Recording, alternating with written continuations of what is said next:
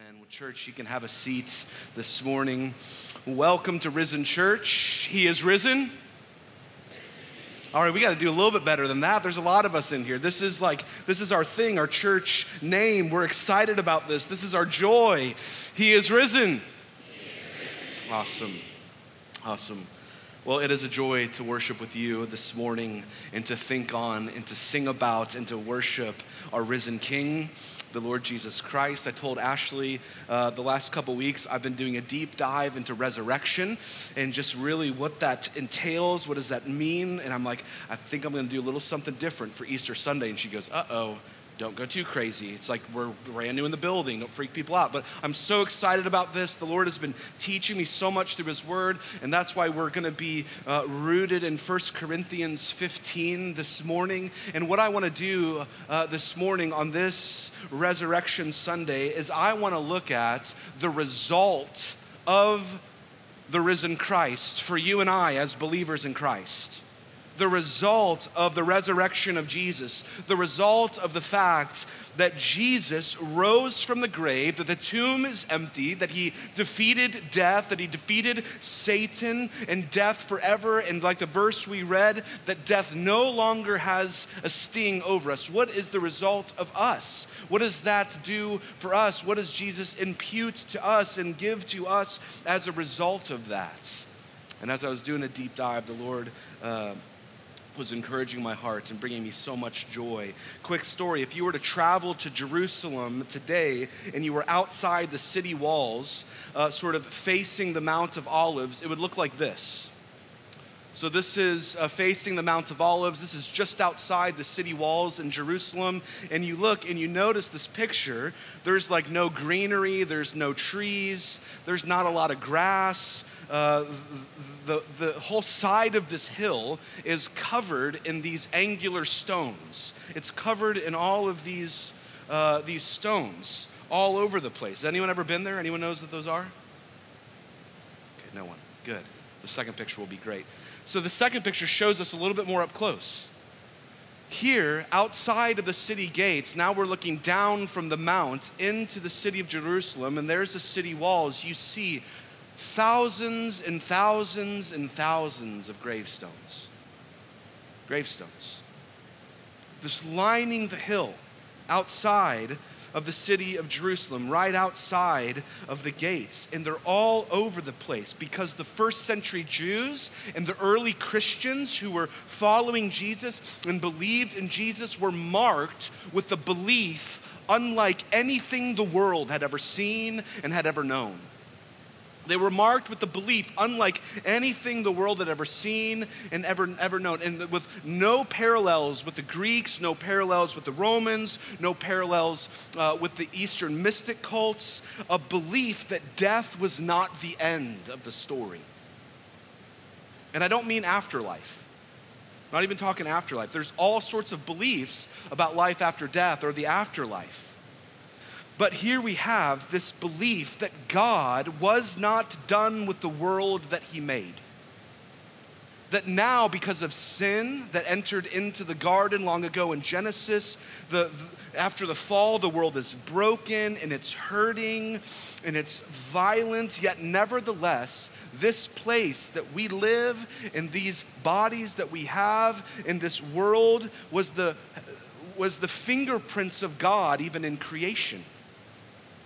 The maker, he made it all the way back at the very beginning.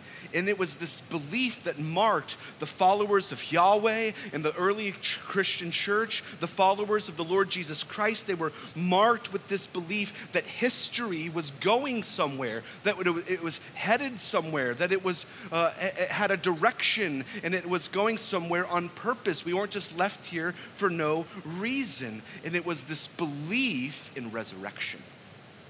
Resurrection. The Old Testament followers of Yahweh believed in it, and the New Testament followers of Jesus believed in it. That's why there's all of these stones and these gravestones. Why do I show you this picture? They tell a story. They tell a story because even when you step outside of Jerusalem and you travel to Corinth, say for example, you travel to Philippi, you travel to Rome, you travel to Ephesus, you travel to all these epicenters of the early movement of Jesus followers who followed Christ and who believed in the risen Lord Jesus Christ. All of these gravestones, most all of them, were all placed outside of the city gates, and they were all facing toward Jerusalem. And they all had something etched on the top of them, in their gravestone, on top of all of these. And you wouldn't just find like thousands of them, you would find hundreds of thousands of them, all outside of these city gates. All of the believers, the early followers of Christ in these epicenters of the known world. And it had one Latin word chiseled on top of many, many, many of these gravestones. And it was this one word, resurgam. Resurgam. Now, my kids take Latin, so they've told me I'm mispronouncing it, but that's how I've studied it in my head, so I'm just going to go with it. And resurgam means this. It means, I shall rise again. Thousands and thousands and thousands and thousands of believers in Christ had this hope, and they put it on their gravestones, and they pointed their gravestones toward Jerusalem. They clung to this hope that I shall arise, and they were waiting in eager hope and expectation of resurrection because the tomb is empty, because Jesus rose again those many, many years ago. They clung to a hope that their risen Lord Jesus and their union in Christ, they're united with him in his death. Their sins are paid for at the cross, and they're also united with him in the resurrection when he got up out of the grave, alive, ruling, reigning, in a body, a physical resurrection they hoped in. That's what God did for Jesus in raising him from the dead, that God would do for all who are by faith united in Christ. And not only that, they clung to this amazing hope about not just Jesus' resurrection that they hoped in and they were so rejoicing in, and their own resurrection one day, that their bodies would be reanimated and they would be brought back in these glorified bodies. They believed that God wasn't even done with his creation, that he was going to resurrect the very world he made that was broken by sin and fractured and bent and corrupt, that he was going to make all the paths straight again, and he was going to bring back that which was broken even in resurrection in the cosmos. God's people are marked with the hope in resurrection. Resurrection. And I would encourage you, if you want to learn more about this, go back and read 1 Corinthians 15, all of it. We read a lot of it here this morning. If you want to read more about our union with Christ in his resurrection, go back and read Romans 6, beautiful passages about that I don't have time to get into. But that's our hope. That's Easter. Resurrection hope in the Lord Jesus, and we are now united with him in resurrection. Fast forward today. Maybe the last even 100 years. What happened? Somewhere along the line, the plot line got a little bit lost, didn't it? Because now I think the majority of Christians and Christ followers kind of have an idea about this, because we say resurrection at Easter Sunday, and our church is risen church, and so that's sort of part of the vernacular. And so we have this sort of idea of life after death. And I think most of us as believers, when we're even sitting here today, we have a view that is a lot like the Corinthians' view, which is why the Apostle Paul wrote this letter to them. He's explaining the doctrine of resurrection for followers of Jesus. He's explaining why it's our hope and what God is doing and how God wants to right the entire story, and he will make all wrongs right through the risen Lord Jesus. And the Corinthians believed in Jesus' resurrection. The Corinthians believed in life after death, but they didn't believe in what happens after heaven. And the Bible, what the Bible talks about is resurrection, which is, because of Jesus, is now our story. We're united with him in his death, and we're united with him in his resurrection as well. So kind of the modern sort of cultural waters that we swim in, we kind of believe in life is kind of this two-step story, don't we? A lot of us think about it like this, sort of word on the street sort of has this idea about life, and we have a body, and we're here, and then one day it's followed by death, and in death we have sort of the afterlife, and if you believe in the Bible and the story of Scripture, you believe you go to a place called heaven where you are with God. That is true. The Bible speaks about that and teaches that. But that is only part of the story. That is a story in search of an ending, according to Christ and the resurrection. The scriptures all the way through speak of life not as a two-step story, but three, if you will. So one, yes, we have life on earth. We have our bodies right now. We have our humanity. And then you have death, where your body and your spirit are torn in two. Your body goes into the ground and your spirit goes to be in heaven with God. If you are a follower in Christ and you believe by faith in the atonement of Jesus Christ, and by grace he imputes his righteousness to you, your spirit then goes to heaven, and you there are with him in this invisible world where God rules and God reigns and his will is done, and you step into God's presence. In the book of Revelation teaches, it says that here we worship, here we pray, here we look down on earth, and we pray for all the injustice in the world to be undone, and we pray that Jesus would return and judge the living and the earth. And now, in the storyline of redemption in the scriptures, track with me, I know, different Easter sermon, it's beautiful, resurrection, is life after death is followed by step 3 because of Jesus for his followers, and that's resurrection. Resurrection, where Jesus returns from the heavens to earth. He brings your spirit back from heaven and your body up out of the ground in one cosmic moment. He recreates you back into a glorified body, and he remakes you into the image of God truly as you intended to be, and he reforms and reshapes the creation in the new heavens and the new earth.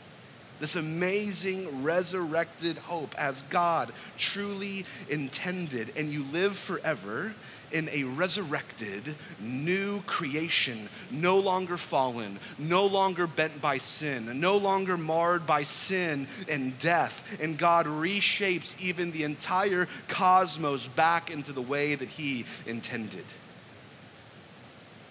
He reshapes it. And Jesus' resurrection, the fact that the tomb is empty, means that is our story if you believe in him by faith, that history is going somewhere.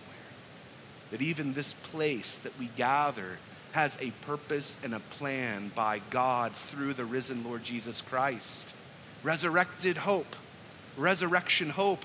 Yes, in the Lord Jesus Christ, who we worship as our risen and pierced King, but in our future resurrection that he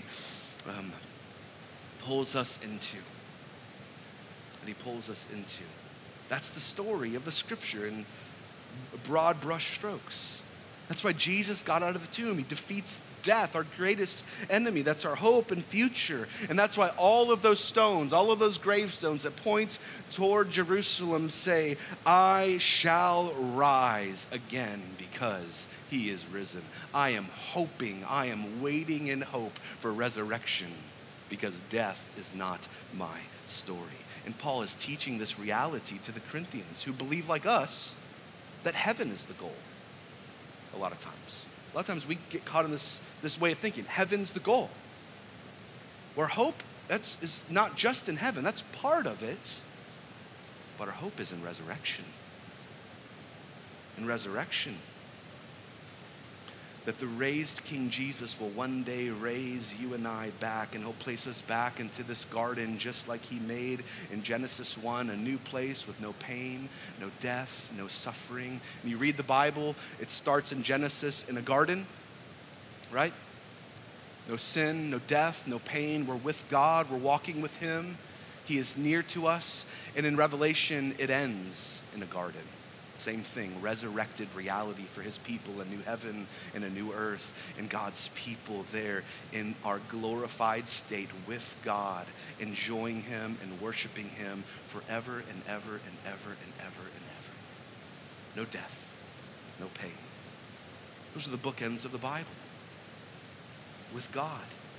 And so the Corinthian church is sort of struck with this teaching that Paul has, and they start asking some questions, kind of a lot like maybe we would, like pretty legitimate questions.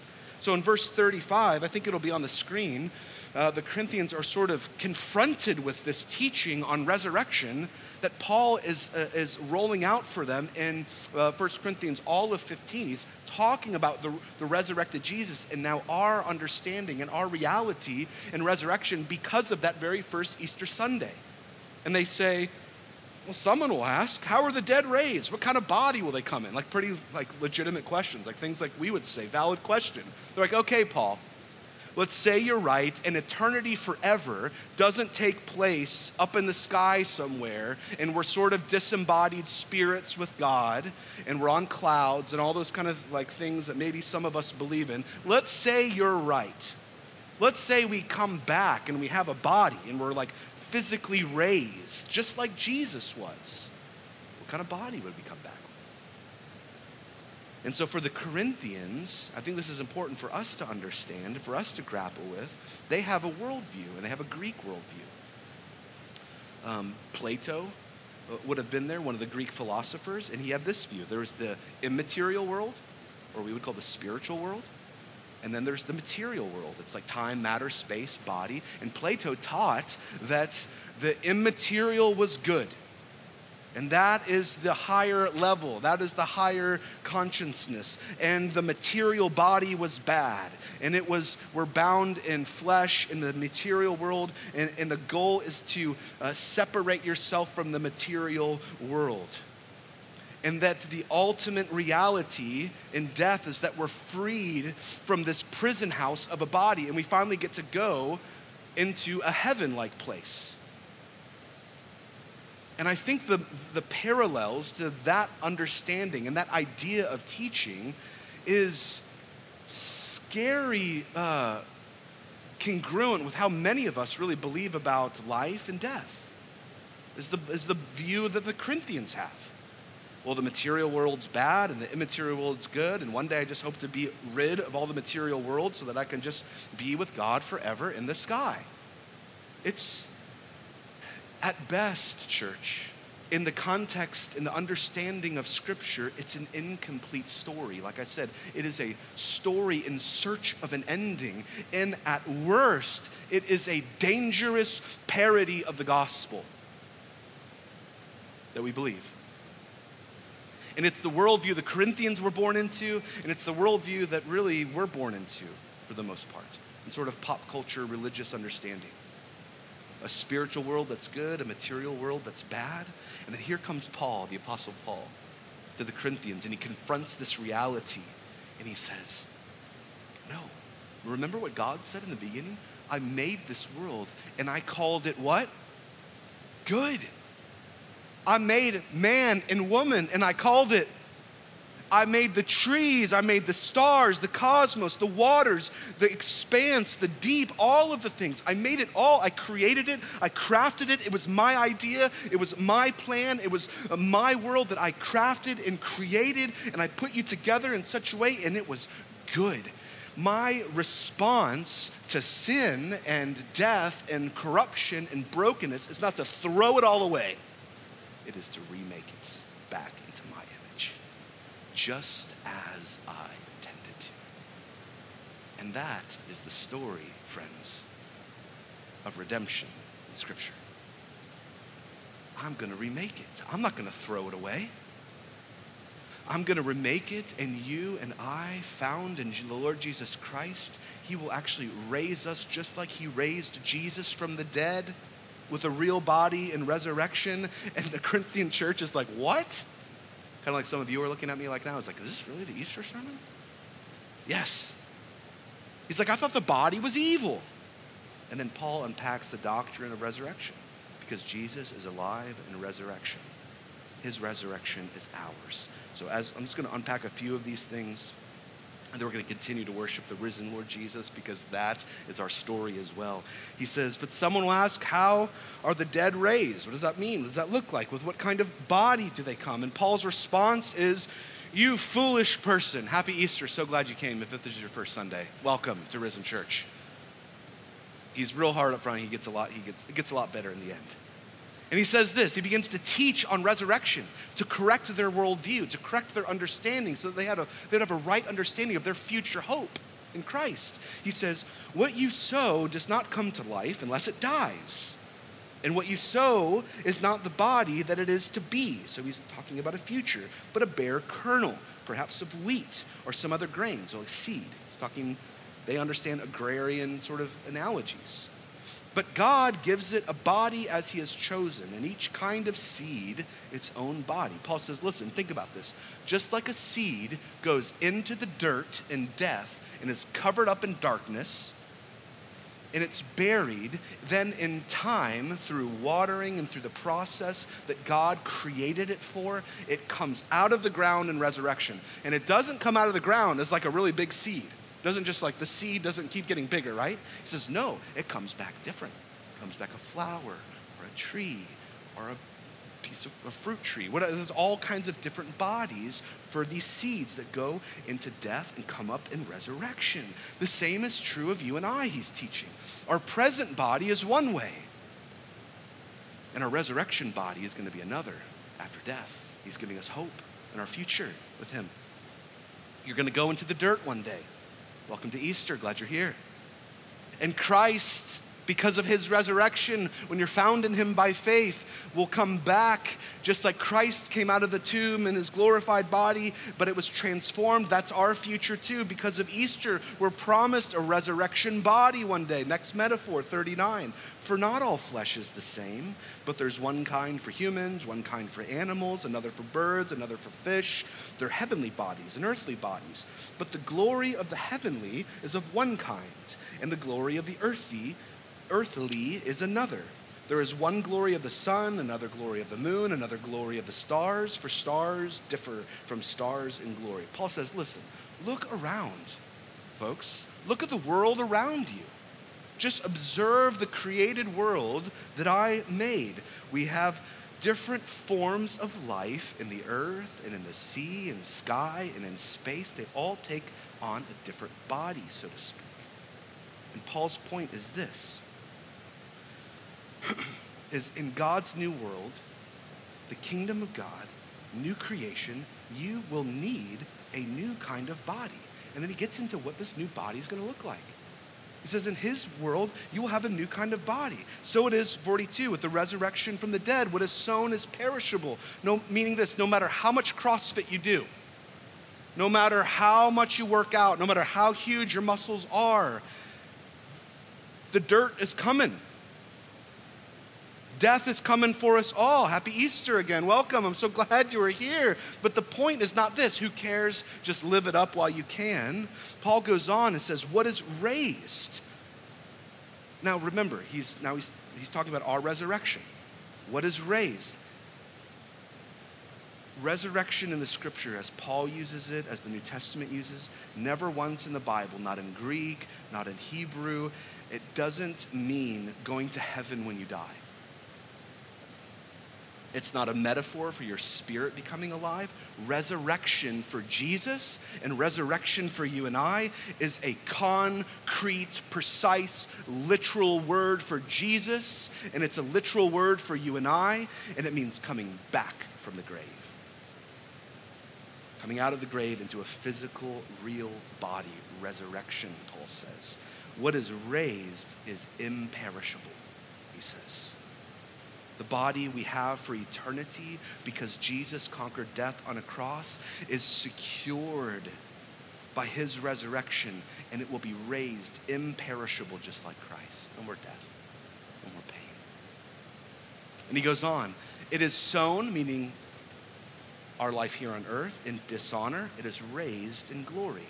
Now, if you've ever been near to a loved one who has walked through and endured death,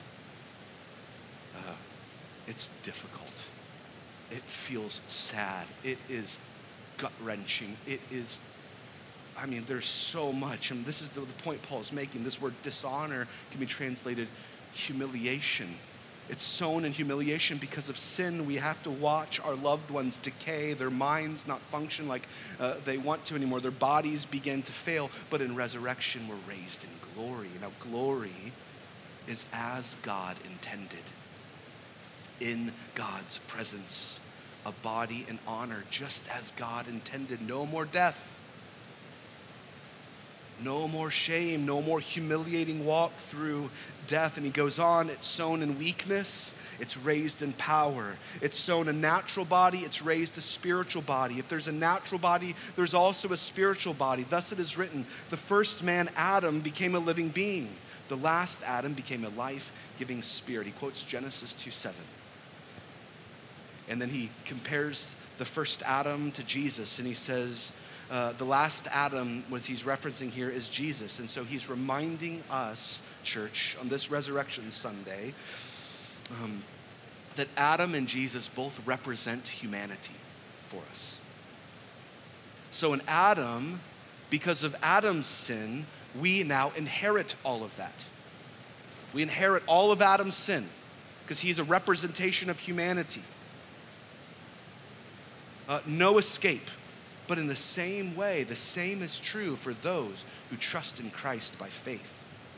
And because of Jesus' resurrection leading to eternal life in his glorified body, now all of us who are in Jesus will have resurrection from the dead and everlasting life with God forever and ever and ever.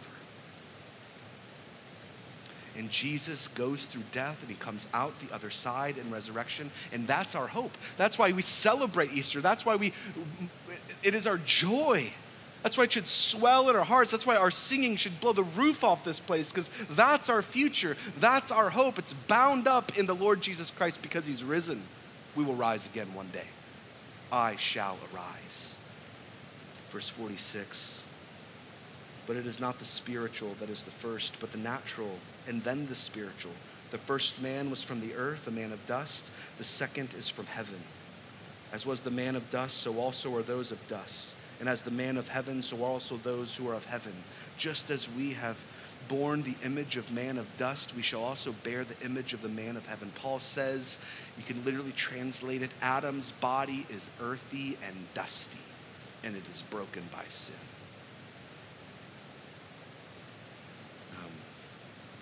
But Jesus' resurrected body, when he comes back from the grave, is heavenly. It is animated by the Spirit. It is under the rule and reign of God. And he will be in that resurrected body, still with his pierced hands, forever in glory. And we will forever sing of the Lamb who was raised for us, our pierced and risen King. And he will bring us back into a glorified reality so that Resurrection Sunday, know that because of Jesus, we no longer will be broken by sin and sickness and death one day. One day, for the followers of Jesus, we will not look like Adam, Paul is saying, but like Jesus. Resurgam, I shall rise again. Our hope. I shall rise again. And I want us to remember in all of this, that all of this talk of resurrection, that all of Paul's teaching of resurrection, so that they understand our hope and our reality that's going somewhere, it's all about becoming like Jesus. It's all about being conformed in his image, because he is even with us now. He's walking with us. He's moving through this life with us. And our future is hopeful because he's leading us somewhere, and he's leading our reality and our world somewhere. So it's this ongoing process of sanctification, even in our understanding of resurrection, because it's all about becoming more like Christ. That's what we do when we wake up as believers. We want to walk like Jesus. We want to think like Jesus. We want to act like Jesus. We want to treat one another like Jesus tells us to. We want to follow him. And for Paul, that crescendo, the apex of all of that sanctification and becoming more and more and more like Christ is resurrection. It's leading somewhere. And when that happens, he quotes two Old Testament passages here at the end. Isaiah 25:7. because of our future resurrection, he says, death is swallowed up in victory. Because our future is headed somewhere and going somewhere, death is swallowed up in victory. That word victory is Nike, victory. Right? That's where they get that word. It's the Greek word Nike. It's death is swallowed up in victory. Jesus conquered death. And so the context, Isaiah the prophet is prophesying what happens in the resurrection for God's people. And this is what he describes. It's not going to be on the screen, but listen to what Isaiah prophesies about this resurrected reality. He says, on the mountain of the Lord of hosts, the Lord will make for all peoples a feast of rich food, a feast of well-aged wine, a feast of rich food with marrow of aged wine, well refined. And he will swallow up on this mountain the covering that is cast over all the peoples, the veil that is spread over all the nations, and he will swallow up death forever. And the Lord God will wipe away tears from every face, and the reproach of all his people he will take away all the earth, for the Lord has spoken. That sounds like a pretty great reality, doesn't it? If you love good food, if you love all these things, this is our future with the risen Lord Jesus in our holy bodies in this holy place. Death will vanish in the victory of Christ. And then he quotes Hosea, "O death, where is your victory? O death, where is your sting?" From cover to cover, the scriptures teach that death is a result of sin. That death enters as a direct result of sin. And Hosea is speaking of the day when God rescues us from the sting of death because of resurrection. He says, I shall transform the power of the grave. I shall redeem them from death. O death, where are your plagues? O grave, where is your sting? God will beat back death. And the way Paul is thinking about resurrection is this. Paul is painting this picture that Jesus is at war with death. The Bible teaches, yes, that Jesus wants us to love our enemies and all the things that Jesus calls us to. But on the other hand, the scripture tells another story of a God who is at war, first with Egypt, if you remember the Exodus, then with Babylon, and then it goes on with the Satan and then the demonic powers. And then in the end, he goes to war with death itself, our greatest enemy. And God, through the resurrected Christ, because of the empty tomb, conquers all of the enemies of God and death and sin itself. And one day at the resurrection, Jesus completes the war and he brings victory, Nike, to the tyranny of death that plagues us all, and we're freed from it. And the only thing left in the grave for those who are united with Christ will be death itself.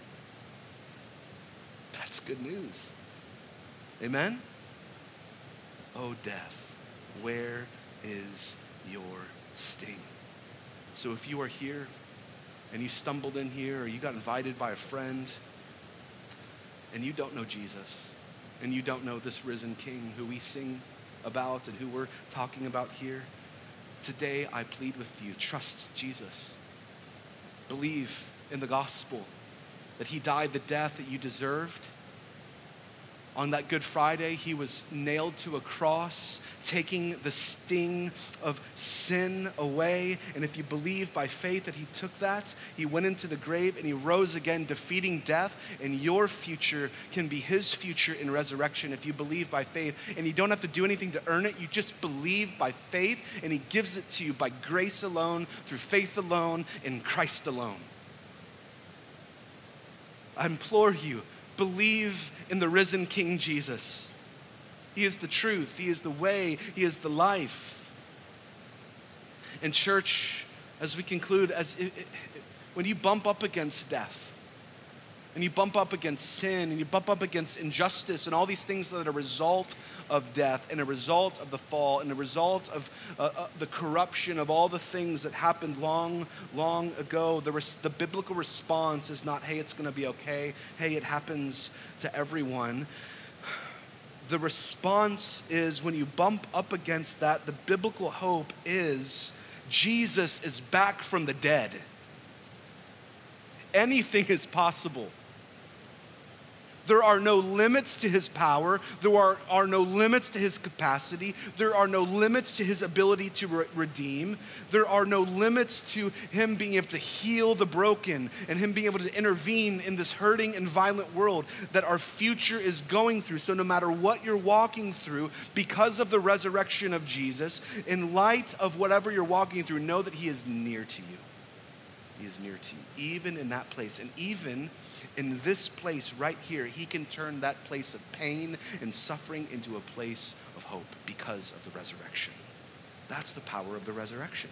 That's what Jesus does. He redeems, he saves, he rescues, he triumphs. The cross and the resurrection is the ultimate story of how God takes that which is viewed as the greatest tragedy of evil, flips it on its head, and it now becomes our greatest joy, that we would have people all over the world gathering and singing praises to this risen King. It should have been a tragedy. It should have been the end of the story with weeping, but now it is our greatest hope and our greatest joy because we're bound up in it, and that's our future, and that is our story. You can walk through it all because Jesus is risen from the grave. That is biblical hope. And that's why we celebrate that Jesus walked out of the tomb, and his new world is wanting to burst forth. And his people are groaning for that one day, and our great hope is I shall rise again with him, the hope of the resurrection. Jesus is risen. Jesus is risen. Put your hope in him, church. Be found in him. Hope in the resurrection because he lives. I shall rise again. Let's pray together this morning. Lord, we thank you that you sent your only begotten Son, that whoever believes in him shall not perish. Death is not the end, but have life everlasting. That resurrection is our reality, is our hope, and is our future. Lord, I pray for anyone in this room that is far from you, that doesn't know you, that is exploring who you are and what you're like. Lord, may they turn to you this morning on Resurrection Sunday.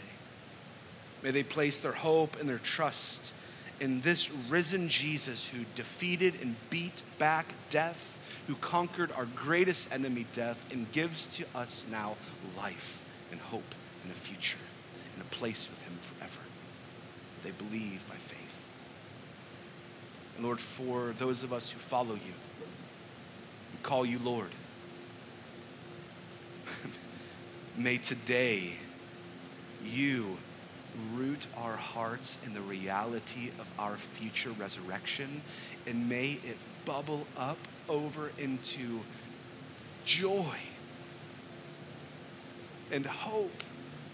And if there's someone here walking through something because they keep bumping up against the crooked, broken things of the world, may they cling to our risen King, knowing that he is near and that he can make beauty out of ashes. Would you do that in the lives of your people? And may we collectively, as your church, with resounding voices, praise our pierced and risen King who guarantees our future and hope. In Christ's name, amen. Would you stand as we worship him?